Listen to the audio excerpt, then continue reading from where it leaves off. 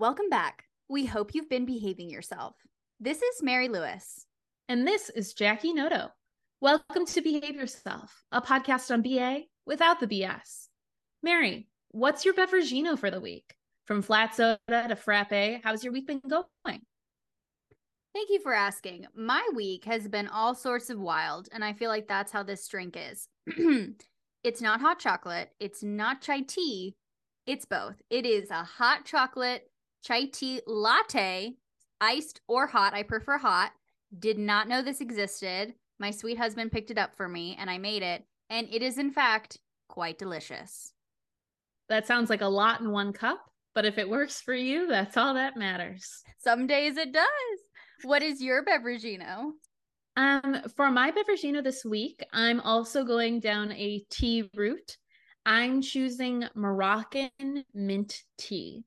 So I'm not a huge tea drinker, but when I spent some time in Morocco with lovely people in Chefchaouen and Tetouan, they had this Moroccan mint tea, and it's warm and it's delicious. And I think that's a good symbol of how my week is going. I'm trying some new things. Change can be positive. So I'm choosing Moroccan mint tea because that was a change for me. I'm not normally a tea person. I'm not normally a warm beverage person. And Moroccan mint tea is both. So that's going to be my beveragino of the week because I'm doing some new activities, new behaviors, and change is positive. Change is positive. Pivoting to the positive. Absolutely. I'm not a big tea drinker myself, but I will spill it anytime. Jackie, what is your recommendation of the week for anyone who might be listening to us on this fine whatever day you're listening? I have a larger recommendation this week. I'm ready. It's going to be a book. So earlier this year, I started training with a friend of mine. Unfortunately, I had to stop the fitness training because I wasn't in a place in my life where I could be maintaining those different expectations. But I do want to give her a plug here because she was absolutely amazing. So if anyone's interested, her on Instagram is @_S as in South, T as in Thomas, training. And she also has a podcast at Wellish. And this is Sarah Ritondale. She's someone that I've known for a good chunk of my life here. I was her cheerleading coach, actually, when we were younger. When I was in high school, I would coach her in cheerleading when she was a little bit younger. And now she has this whole fitness regime program that anyone can do from wherever they are. And this is not like an official sponsor, an official link, or anything like that. But she's actually the person who sent me the book I'm going to recommend. So the book I'm recommending this week is The 4 Agreements, a Toltec Wisdom Book. And it's by Don Miguel Ruiz. And it's just a practical guide to personal freedom. And it includes 4 different agreements. And a lot of the information from this was taken from the Toltec tribes that used to exist and was passed down from family to family generationally. So this is information that to me is always interesting when some parts of history aren't easily accessible and then families decide to put out that information. So I read this book this past week and it just really helped me to have a different way of viewing the world and how I interact with that world. So that's my recommendation for this week. Once again, The 4 Agreements by Don Miguel Ruiz. And I just really found it beneficial not only for these life skills, but to learn more about the Toltec population and some of their core beliefs and wisdom that they've passed on throughout their generations of family. So it was a really cool read. That sounds really cool. I love being able to read about history and have these huge cultural insights. Like, wow, these people knew what they were talking about a long time ago. If I had only picked up this book earlier, I would have gained these insights. And it's one of those things that I think about a lot in terms of history is that it's very whitewashed. So seeing some of the wisdom that's come from other communities, other populations is always beneficial. When we look back at things like the ancient pyramids and different ancient cities that are being found, and they have far more advanced technologies or systems than we were expecting, it seems like there's a big shock in the community when in reality, it shouldn't be that surprising to us that populations that were not white were able to have these huge advancements societally. So I always find benefit in not only figuring out history on what they did, what they found to be important, and how they operated. Yeah. I think it's really beneficial to learn more about a community or a population or history about different communities that perhaps weren't at the forefront of history in the way that it's been written. Thank you for sharing, Jackie. Oh, of course. I always love hearing about new books, new literature. So if anyone out there who's listening has any recommendations, please let us know on our Instagram at Behavior Self Pod. Mary, what's your new activity of the week? What's going on? This week, I have a personal and professional tip for all of our people pleasers that may be listening. I am one of them. I'm a recovering people pleaser. Of course, we're not promoting people pleasing, but there's this TikToker that I love. Her handle is, because now you can do the fancy like username now, so it's like it appears different. It appears when you watch her videos as Amy-Hack Your HR. And she was talking about how if somebody, personal or professional, in work or outside of work, is asking for you to do something and you either literally can't or maybe don't want to, have something else going on, or you don't want to explain to your boss that you have, a gyno appointment that you've been waiting 3 months to make, and if you don't get it then you're going to have to rebook, blah, blah, blah, blah, blah. It is totally acceptable to just say, thanks so much, I'm booked. And I was like, Yes. I was mind blown by that response, because yeah, there are definitely ways you can say that where it might come off a little like snarky, but if just using genuine vocal tones, I think it's totally okay. Look at me, I'm people pleasing. No, it's fine to say, thanks so much, I'm actually booked. You don't have to explain. It is not your responsibility to tell other people what you're doing or to justify why you can't do it. You're thankful that they offered. You're booked. That's it. And I haven't done this yet, but I'm really, really trying to hold myself accountable. And if this comes up in the future, to literally just say, thanks so much, I'm booked. So that's my advice. I'm also saying it out loud, so I'm holding myself accountable on the pod. They do correspondence. I love it. Yeah, it's so, as someone with people-pleasing tendencies myself, it's very difficult to not give justification as to why you can't do something. Mm-hmm. But in reality, no is no. No is a full sentence. Absolutely. And with that say-do correspondence, I do want to let our listeners know that from our previous episodes, I have in fact purchased those blue light glasses. So I am trying to, I am trying to maintain that say-do correspondence. I got 2 different pairs here, and I'm looking forward to starting to use them. Incredible. Also, I've seen them. I know you guys can't see them, but they are amazing. There's also science behind them. We might get into it later, maybe future episodes, but definitely the best pair of blue light glasses I've seen and heard of. Woot woot. So, Mare, what topic are we spilling tea on today? Today, we are spilling the hot, hot tea on audience behavior. We've been talking a lot in previous episodes about conference behavior and attending as a conference attendee. And now we're going to be focusing on being an audience member and sharing some of our tips and tricks and hacks or just hot takes. Mm-hmm. Let's get into talking about slides and presentation slides and how we interact with presenters while we are an audience member. Yes, nighttime etiquette to daytime etiquette. All right, so in terms of taking pictures of slides, you're going to see someone who takes a picture of every slide. That's not my recommendation. It can be a little distracting. However, there are, if you want, keep it in. Rather than taking a picture of every single slide, if you happen to be an audience member and the presenter is presenting on something that you want every single one of their slides, typically they will provide an email at the end of their presentation or an email in the program book. And you can send them a quick email and say, hey, I loved your presentation. Would you mind sending me the slides? And they will most certainly do that because they want to be able to disseminate their research. So rather than taking a picture of every slide, that's a great alternative. We also want to give some realistic examples because I do take pictures of certain slides. I just don't take a picture of every single slide.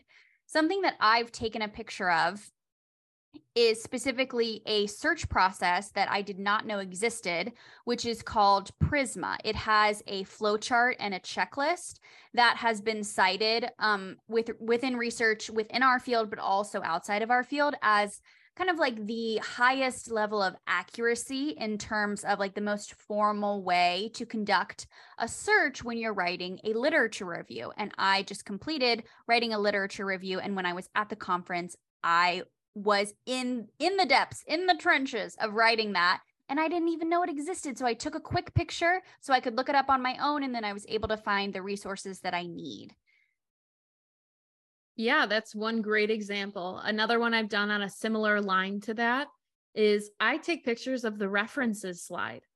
If it's something that I want more information on, if it's something that's newer to me in terms of my competency of that scope within the field, that reference slide at the end of the presentation is going to have a lot of good information that I can go ahead and read those articles following the talk. Sometimes on this note as well, I'll take pictures of the literature review. If I'm interested in this topic, I want to learn more about it. It can be helpful for me to just have those slides of some of that background information that led them to the point. Honestly, I've even taken pictures of graphs. If this is a really new piece within the field, I haven't seen articles on this before, and I want to be able to talk about this with my lab mates or some of my peers. Having that picture taken of a graph is super helpful to display the effectiveness of that intervention. But just like Mary said, I'm not someone that takes pictures of every single slide. And if I do feel I'm getting to that point, I'm going to go ahead and ask for the email of the person presenting instead. And that, as Mary said, could be in the brochure, could be on the slides, or it could be nowhere. And it's totally normal after a presentation, if you're interested in those slides, to walk up to the presenter and ask them for their email for those slides. This being said, not every presenter likes to share their slides. Yes. Not every presenter likes when photos are being taken of their slides. Ooh, even better point. So at the start of their presentation, if you hear them make some sort of statement, please don't take pictures of my slides, you got to make sure that you follow through on that.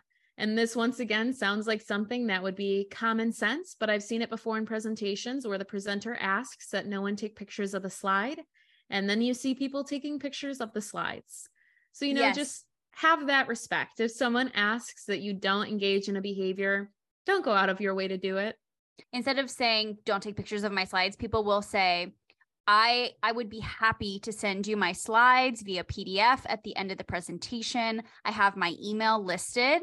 Usually that's indicating that if they're telling you that they're going to send you, that they'd be happy to share the information, that usually implies that you don't necessarily need, or they don't necessarily want you taking pictures or recording them as they're presenting.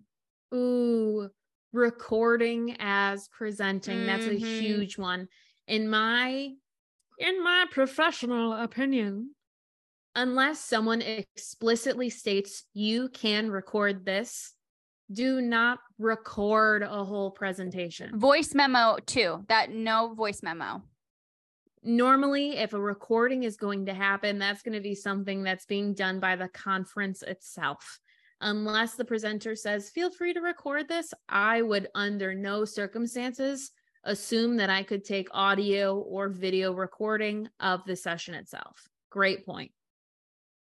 In terms of questions, so emailing about slides, in terms of questions that we would email versus questions that we would ask to the presenter, sometimes if there's a discussant, they will discuss and they will open the floor to questions, or sometimes they run out of time. But a lot of times there is time where the discussant or the chair will open the floor up to questions. Why don't we talk about some of the questions that might be more acceptable to ask, and then maybe some other questions, if we really do have those questions, might be more appropriate to email? Yeah, of course. I think before we dive into this, one important part to keep in mind when it comes to these conferences is often, unless you're in, the ballroom talk where there's 500 seats available, most of the talks that you're going to go to at a conference are going to be graduate level presenters. So often you're going to be seeing students present information. So I think that's something that's really beneficial to keep in mind when we're coming up with questions, because for some of these individuals, it might be their first time presenting. Yes. So having a little bit of grace, I think, is point number one here. Yes, yes. And also, this is a learning experience. I will do this in the future. I'm going to do it for ABAI. I just thought of it. I have had, unfortunately, a really negative experience with somebody discussing my presentation in front of a group of people, and I wasn't expecting them to provide such critical feedback. It was nothing nasty. It was all very, very professional. But as a student, I just had no idea that my research had those limitations, or that there was miscommunication with some of my definitions and my data. And so in the future, asking whoever's going to discuss, if you are in a symposia or if you're presenting as a student, asking your advisor, hey, is there anything in this presentation that think might serve as a limitation that I can talk about? Or just communicating if it's somebody discussing or talking about your paper, your presentation that you've never met. Hey, these are my slides. Please let me know if there's anything that's confusing or that doesn't make sense or that you think is a major limitation, because I would love to expand upon it or provide more context if it's confusing. Because even if they are a practicing behavior analyst, if it's not 100% their scope, they might need more context. They don't have anything else to go on besides your slides. So I think that's another thing. That's a lesson that I learned the hard way, that I will be spinning into a positive, not toxic positivity, but pivoting it into a positive, because as a student, you're practicing to disseminate your research for sure, but also to get experience practicing being a presenter. And not necessarily receiving critical feedback. Yeah. And not necessarily sharing the most incredible data and the most incredible findings. I love that phrase you just used, pivot into positivity. I'm going to keep that one in mind. So 4 questions that I would ask to student presenters. I normally gear it towards more information I'm interested in. And this being said, this is not just within student presenters. This is all across the gauge of different levels of experience here. Sometimes your presenter is not going to know the answer to your question, and that's fine. But I typically like to have the questions that I ask to a presenter lean on the side of, here is some more information I would like to know. So this could be, how do you think that this would be researched further within the realm of behavior analysis? Mm-hmm. What obstacles are present in the systems that are making this difficult to be taking place? What limitations do you think need to be combated for this to be effective? So we can ask questions about the content, but I think the most beneficial questions, in my opinion, when it comes to these presenters, are what can come next? Mm-hmm. Excellent question. A question I got that I really liked. I thought it was very appropriate. I also thought it was really kind, because it was one of those very prominent people in the field who I admire so much. They asked a question about my research. I was talking about applied projects, specifically within the OBM realm, specifically within an autism clinic, and specifically looking at, how many times can I say specifically? Looking at RBT staff working with individuals with autism and all of these different projects that we've done. And they asked something to the effect of, what is the feasibility, or what are the next steps? So similar to what you were saying about future research for integrating these type of projects and interventions long-term and in maintenance. And is it up to the performer to be responsible for making these behavior changes? So that kind of led me into answering, the organization 100% needs to change, adapt, and support these new interventions if they're being implemented in order for staff to be successful. And so this is someone who is, extremely intelligent. I think they were more giving me a question to expand upon. I don't think they were actually asking to know the answer, but it was just really kind and very supportive, because it allowed me to share that I don't think all of the responsibility should be at the performer level. The organization also needs to support that, and leadership needs to support that. So that's an example of a question that I got from the audience that I thought was excellent. Now, a little more of a spiky topic here. What are some questions that should not be asked following a presentation? Ooh. I've never luckily witnessed anyone say anything, just critical feedback in general. Like, generally don't. That's, I would say, the blanket term. I think important thing to keep in mind, once again, I said it earlier, give some grace to the presenters. What is the function behind your question asking behavior? So thankfully this has never happened to me before, but as someone who does some talks and training on responding to active shooter scenarios, I have seen some talks on that topic where audience members start asking questions that are offensive to different religious populations, different ethnicities. And it's honestly, the question lines have been totally unacceptable in certain active violence response training symposia I've been to. And so first things first, don't be racist, homophobic, xenophobic when you are asking your questions. Once again, something that probably feels like common sense. But then part two, back to that function of the behavior. So Mary and I both went to a talk maybe a year and a half ago now, and I'm not going to talk about the content of the talk because I'm not trying to give this person any more negative attention than what they already received.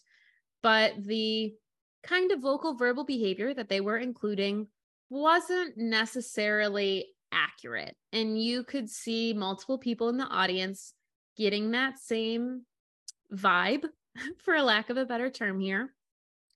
And a lot of us weren't really pleased with this information. You could tell that this was a first-year master's student who was giving the talk. And following the talk, an audience member stood up and pretty much essentially said that this individual did not know what they were talking about, was not in the correct scope, and that they're giving information that's harmful to different populations. Yeah. Their function might have had two different purposes, right? To one, inform the rest of the audience that that vocal verbal behavior was not aligning with facts or truth. But the second part is, I think, the part that a lot of us had issues with, because while we agreed with the person asking the question, we did not agree in the way in which they asked it. It seemed like the second function, exactly. It seemed like the second function of their behavior was trying to embarrass or diminish the presenter. And I think that would be my main thing when it comes to questions to not ask. It's not necessarily the question that you're asking. It's how you're treating another human being. When the question was asked, it was filled with disrespect, patronizing behaviors. And I think that's the bigger part. Yeah, and I think maybe an unspoken rule in terms of the questions and that question time is to ask questions that are more supporting the current research and future next steps and less on what you might disagree on or what might you, or like any critical feedback that you have. I'm not saying that any critical feedback or changes or updates or like opposing arguments to share is wrong or bad. You can 100% do that. But yeah. I think that would be better, going back to function, that would add more value to the presenter who is primarily doing this research in a one-on-one conversation after the talk or via email. Because if the true function is for you to share, like, hey, I saw your references. There's actually a new article that just came out last year. I didn't see you had it on there. I thought it might be helpful. That's not necessarily something that I would say would add the most value to say in that question time in front of everyone. Keep it more positive, keep it more supportive. If you have anything negative or critical to say, I'm not saying don't say it, just maybe do it privately in a way that is showing that you are being a compassionate audience member and you're not trying to tear anyone down. Because sometimes the graphs might not look great. Sometimes there might be limitations that they don't talk about. Especially if they're a first-year master's student, it might not be the most perfect study. It also might not be their own study. So keep in the questions, light and supportive and adding to value in the way that it would benefit the entire audience, I think is the best way to go. And one that benefit to the entire audience. There's nothing more irritating than when someone keeps asking personal questions like, I have this problem with my client. What are your thoughts on blah, blah, blah, blah, blah, blah, blah. I'm like, okay, that should have been an email. Mm-hmm. But with the critical part, I'd argue you can still have critiques of people in a public sector. It doesn't necessarily need to be private, but let's think about those social skills. Mm-hmm. How do we interact with people? So let's say Mary's giving a presentation on coffee lipstick hustle, and she states the claim that all lip products stain coffee mugs. I have seen research that disagrees with that. When phrasing the question, am not going to say, Mary, you clearly do not know what you're talking about. All lipsticks don't stain mugs. That's blatantly false, and you're spreading false information. I would phrase it in a manner of, Mary, I noticed in your presentation today, you had said that all lipsticks stain coffee mugs, but I've seen some research that says otherwise. Do you have any ideas on ways that we can further the discrepancy between lipstick stains and ones that don't, so that we can have a clear answer for the field? We can still put in that difference in our opinions without it being an attack on the presenter. Yes. Speaking of supporting presenters. Yeah. Let's go into supporting our friends, and also, even if you're not their friend, how to support presenters with our non-vocal verbal behavior when we are presenting. Absolutely. So when my friends are presenting, I typically like to ask them ahead of time if they are the type of person who wants their friends there, or if they do not want their friends there. I'm typically a person that does not like to have my friends in the audience when I talk. So that's something that I like to keep as a question for my peers, so that I can align with whatever preferences they have on if I'm there or not. That being said, if a friend says that they like to have friends there watching them, I will do everything in my power to be there for that talk. Yeah. And I think just communicating that with friends, I have weird rules and perceptions of friends attending conferences. Specifically, I don't want Jackie at my presentation because I just think so highly of her, and I think of her as an expert in all of the things that I've done. She also normally gives me so much helpful feedback in terms of my PowerPoint. So I don't want her to see me have an error in my PowerPoint or something like that. And also I probably have talked at length of the project that I'm going to be presenting on, or she's already seen the presentation. She doesn't need to be there. It would just make me more nervous, because the amount of time and effort that she has put into just being a supportive friend and colleague for every single one of my presentations, I should literally be sending her an invoice, because it's just so incredibly generous and kind. So no, I don't necessarily want Jackie to be there. I also don't want my husband to be there, because I really value his opinion. He's a BCBA, and he usually is able to provide critical feedback for me that is insightful that I may have missed. I don't necessarily want to hear that from him, and I don't want to be thinking about him thinking of those things in my presentation. That being said, I have a few other friends in the field who are my colleagues, and we are normally presenting at the same time. We're involved in the same lab. Jackie's involved in the same lab as us anyway, but I don't know why it feels different. It just is. And we will go to each other's, and for them sitting in the audience, for some reason, I'm going to look to them, but I don't have the same viewpoint of they've spent hours and hours helping me craft this perfectly. So I want to be looking at them for support, because they don't know my research topic. They maybe have heard it, but they're also worried and stressed and thinking about their own research topics. And for some reason, I feel like those are the people in the audience that I'm going to be looking for, that, and I'm not going to be so worried about what they think, and because they're thinking about their other presentations too. So those are my weird specific rules. And my point is that it could be different depending on your colleagues and your friends, and just communicate with them, because having specific people there or not having anybody there, if that's your true preference, it really does make the presentation process a lot less stressful for you, depending on your preferences. Yeah, and it totally makes sense that you would want some of those other colleagues there. Mary and I are some of the larger OBM people at the university that we're a part of, whereas some of the other doc students that we're friends with don't have their focus in OBM, they're more focused in ABA.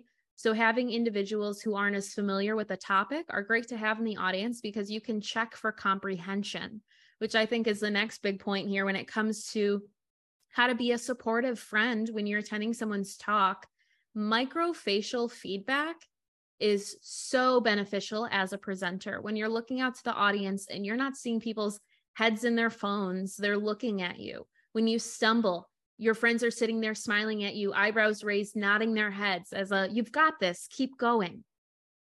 You should be trying to break your neck nodding every 3 seconds if you're a friend and the person presenting has already told you their preferences, that they do want you as an audience member and they want to be able to see you. Sit on the aisle side or sit in the middle, depending on where they are going to look. And you can ask that beforehand, or you can go into the room prior and practice your conversation. That usually in the evenings, they have the doors unlocked. And so you can do that. I would highly recommend that. I always do that. And wherever you generally glance, they sit there, and the entire time it's going to look weird. It's going to feel weird. It doesn't matter. You're not there for the other audience members. You're there for the presenter, continually nodding your neck. So every time, nodding your head. So every time they look at you, they're going to feel that sense of support and comfort. And my friends have done that for me in the past, and I've attempted to do that for my friends. And I think it is really supportive and makes me feel so much better presenting. It's huge. It's huge. And as someone who teaches online, my students have to do a presentation, and we'll talk more about presentation tips and tricks in a future episode of this podcast. But when my students are presenting, I make the requirement that all of their peers have to have their cameras on, because presenting to a blank audience is so difficult. So having those members of support there that can nod their heads. For a little bit of background here, of course, I like support, but I think the reason why I have the preferences that I do have when it comes to my conference talks is my first ever conference presentation was at the same time as an ethics talk at FABA. And I expected that everyone was going to be at this ethics talk. It turned out that quite a few people who were in positions of power did not want to go to this ethics talk, and my talk was at the same time. So when I went up, I was the first person to present, and I looked out. There were probably about 15 PhD faculty from different universities sitting in the talk, watching me speak for my first ever presentation. And quite a few of them were from my own university. So at that moment, I was like, this is the most heart racing thing that could be happening to me right now, when I already have imposter syndrome. I already feel like I'm not going to do well. And then I have a bunch of people who know the field very well sitting there and looking at me and expecting me to be spot on. And that presentation ended up going fine. I got some positive feedback, but I think that was what really initiated my behavior pattern of preferring people I don't know to be at those talks. With the topics that I present on, like diversity, equity, inclusion, allyship, activism, active shooter training, I've done, I think, 2 talks now on burnout and self-care habits. But I think a big part too is those behaviors following a talk. So when your friends come and they watch you present, often your friends are the people who will walk right up to you afterwards and tell you how good you're doing. And when I'm doing content like active shooter training, I have people who do not know me who want to be able to talk to me. It gives them the opportunity to walk up to me right after that talk so that they can get my contact information if they have any further questions for me, if they want an elaboration. Whereas if I was surrounded by a bubble of my friends, it might be a little more off-putting for someone who wants to engage in that social networking opportunity. I love that we have different preferences and different functions or reasons why we have those preferences.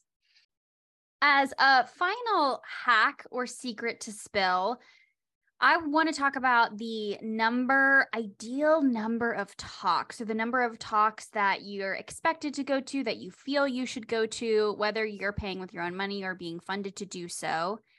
And Jackie, do you want to start, or do you want me to start? You can go ahead and start. Take it away. All right. So my personal preference or hack that I think allows me to have the best experience at the conference and also makes me feel like I've attended my money's worth is approximately 3 to 4 talks per day. There are way more than 3 to 4 talks that actually go on, but the criteria that I try to follow to have the most successful conference experience is the following. Every day, look for 3 to 4 talks to go to.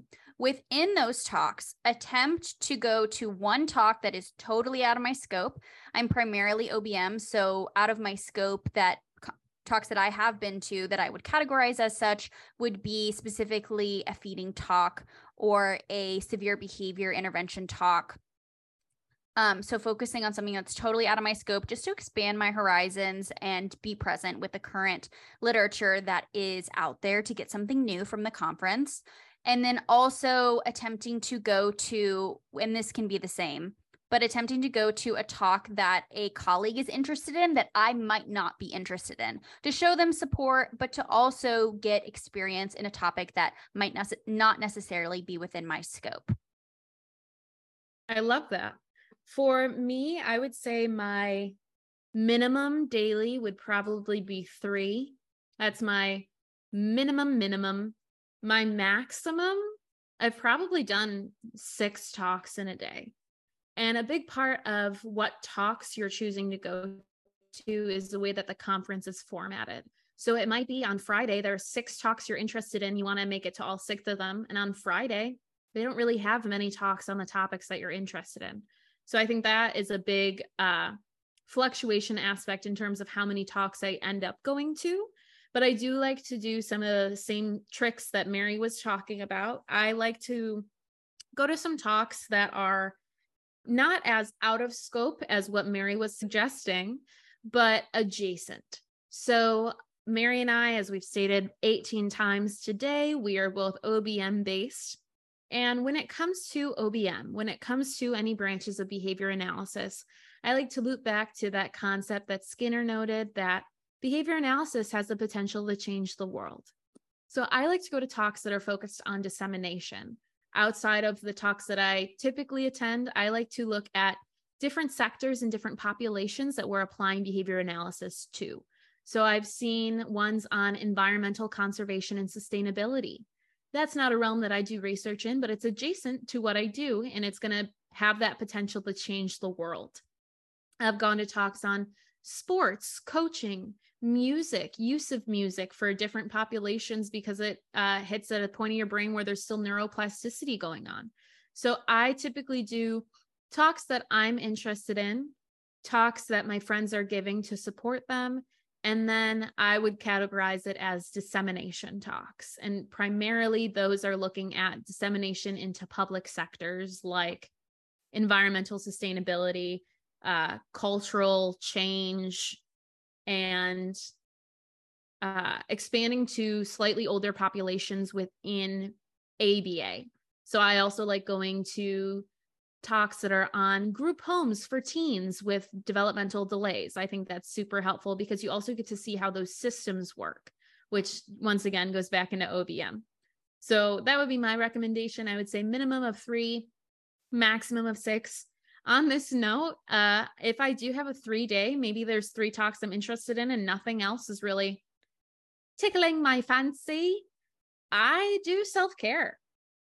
Different people have different forms of self-care, but I had it happen a couple of years ago at a conference. There was a talk I wanted to go to from 9:30 to 10:50, and then I didn't want to go to another one until 1 p.m. So from 11 to 1, I went and I hung out at the pool.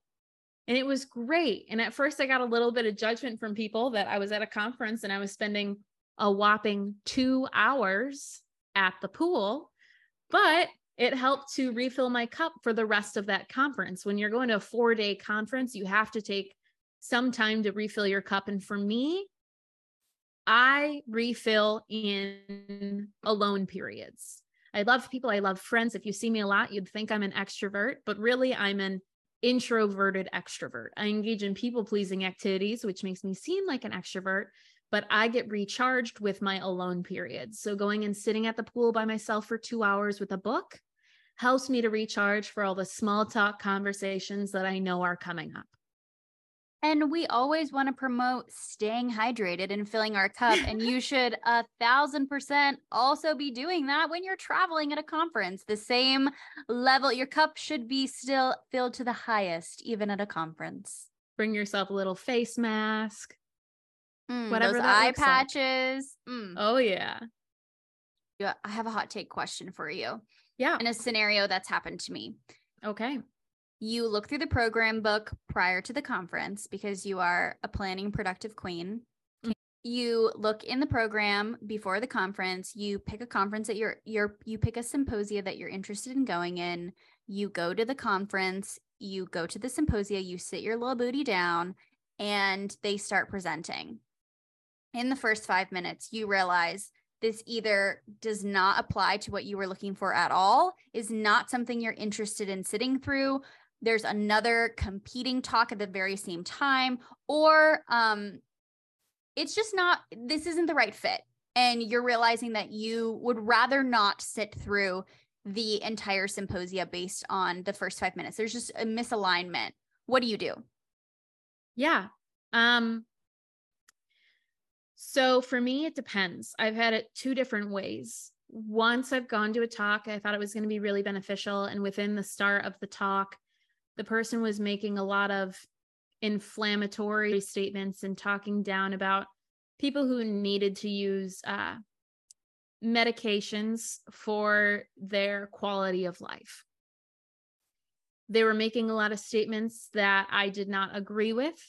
So in that situation, I made the decision to quietly pack up my things, get up and walk out, just like you would if you were going to the bathroom. If it's not a situation like that, where it's not being offensive to you or to people that you care about, if you're just in the talk and you notice that it's not really aligning with what you'd like, I'd sit there for the 15 minutes. Normally a symposia is 4 12 to 16 minute talks. And by the time you figure this out, you're probably already 5 minutes into talk 1. So I would sit for the remainder of talk 1 and then leave the room. I have a very similar opinion in terms of going to a talk and having it just not be the right fit. Specifically, I'm thinking of, I attended a talk that was put on by a specific company, and I thought that they would be talking about more organizational values, systems, specific interventions. And they were actually talking more about, and this was my own misinterpretation, they were talking more about insurance building and specific systems that only their company uses and how to use those systems. So in terms of like generalization, it just wasn't matching up with what I thought it was going to be. It was in the afternoon and it was in a huge room. So in me saying the afternoon, people are getting up and getting snacks. People are awake. People are active. It was also a panel of like 8 people in a very large space. And I was towards the back. And in that moment, I was like, I think I'm just going to go take a nap. I'm going to take a break. And I stood up and I left. Nobody even noticed, heard, or seen that I had gone.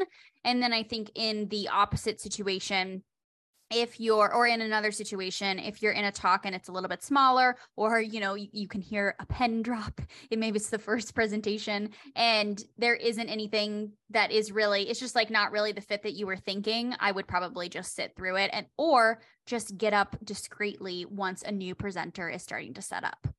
Yeah. And I want to add in there, to me, panels are very different than presenters.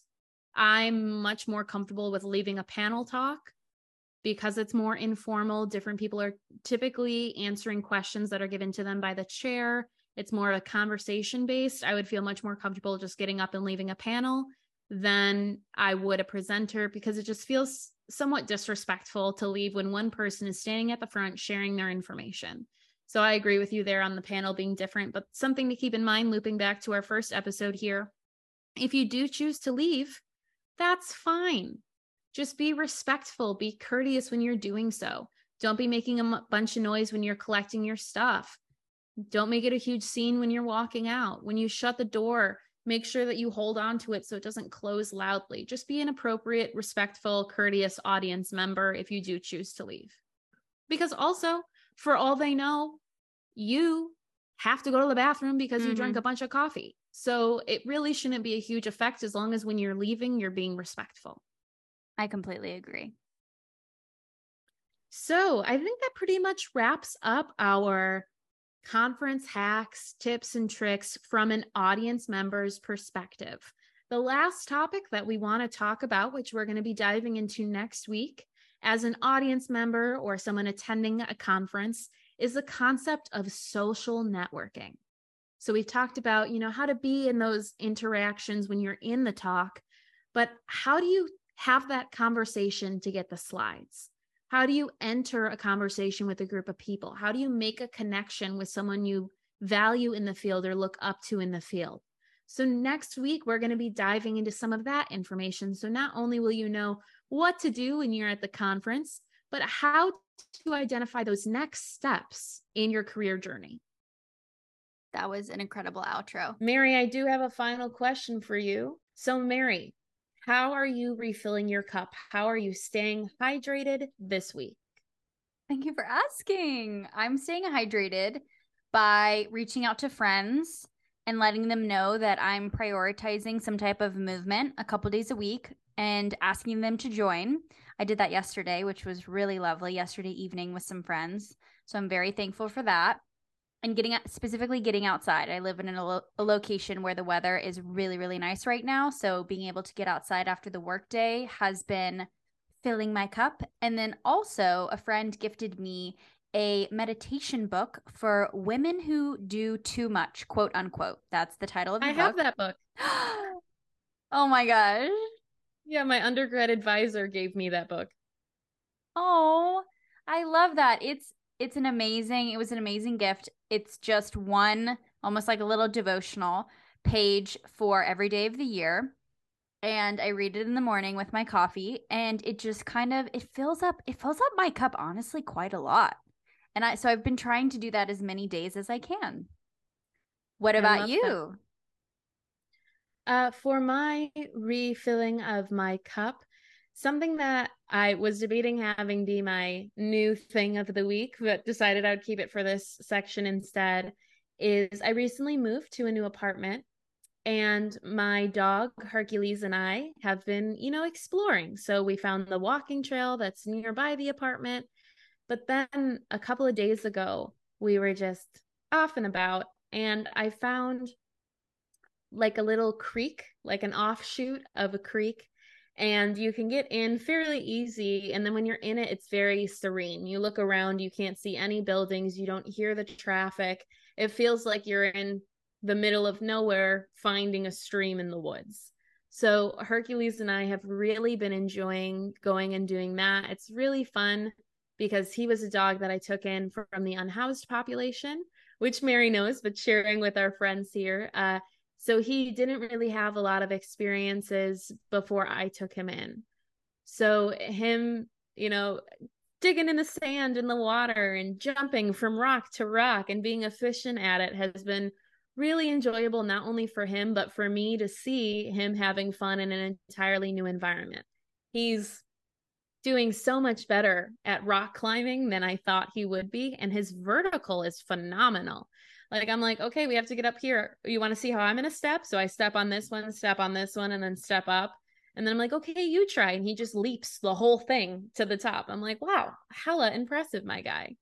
And then the other thing that fills my cup up each week is Mary and I are both podcast listeners. So one of my favorite podcasts is called My Favorite Murder. Maybe I'll manifest it now that at some point they'll have me come tell my hometown story on their podcast in the future. But when I'm out and about in nature with Herc, most of the time when we're at the stream, I'm not having my headphones on. But if we're just doing our little laps around the pond, I like to put on my noise canceling headphones, throw on that podcast, and refill my cup with Karen Kilgareth and Georgia Hardstark. So those are my hydrations for this week, making my flowers bloom. We love that. And with those highlights done, that wraps up this week's episode. Thanks for tuning in. Remember to make waves, collect data, and as always, behave yourself. Bye-bye. Bye-bye.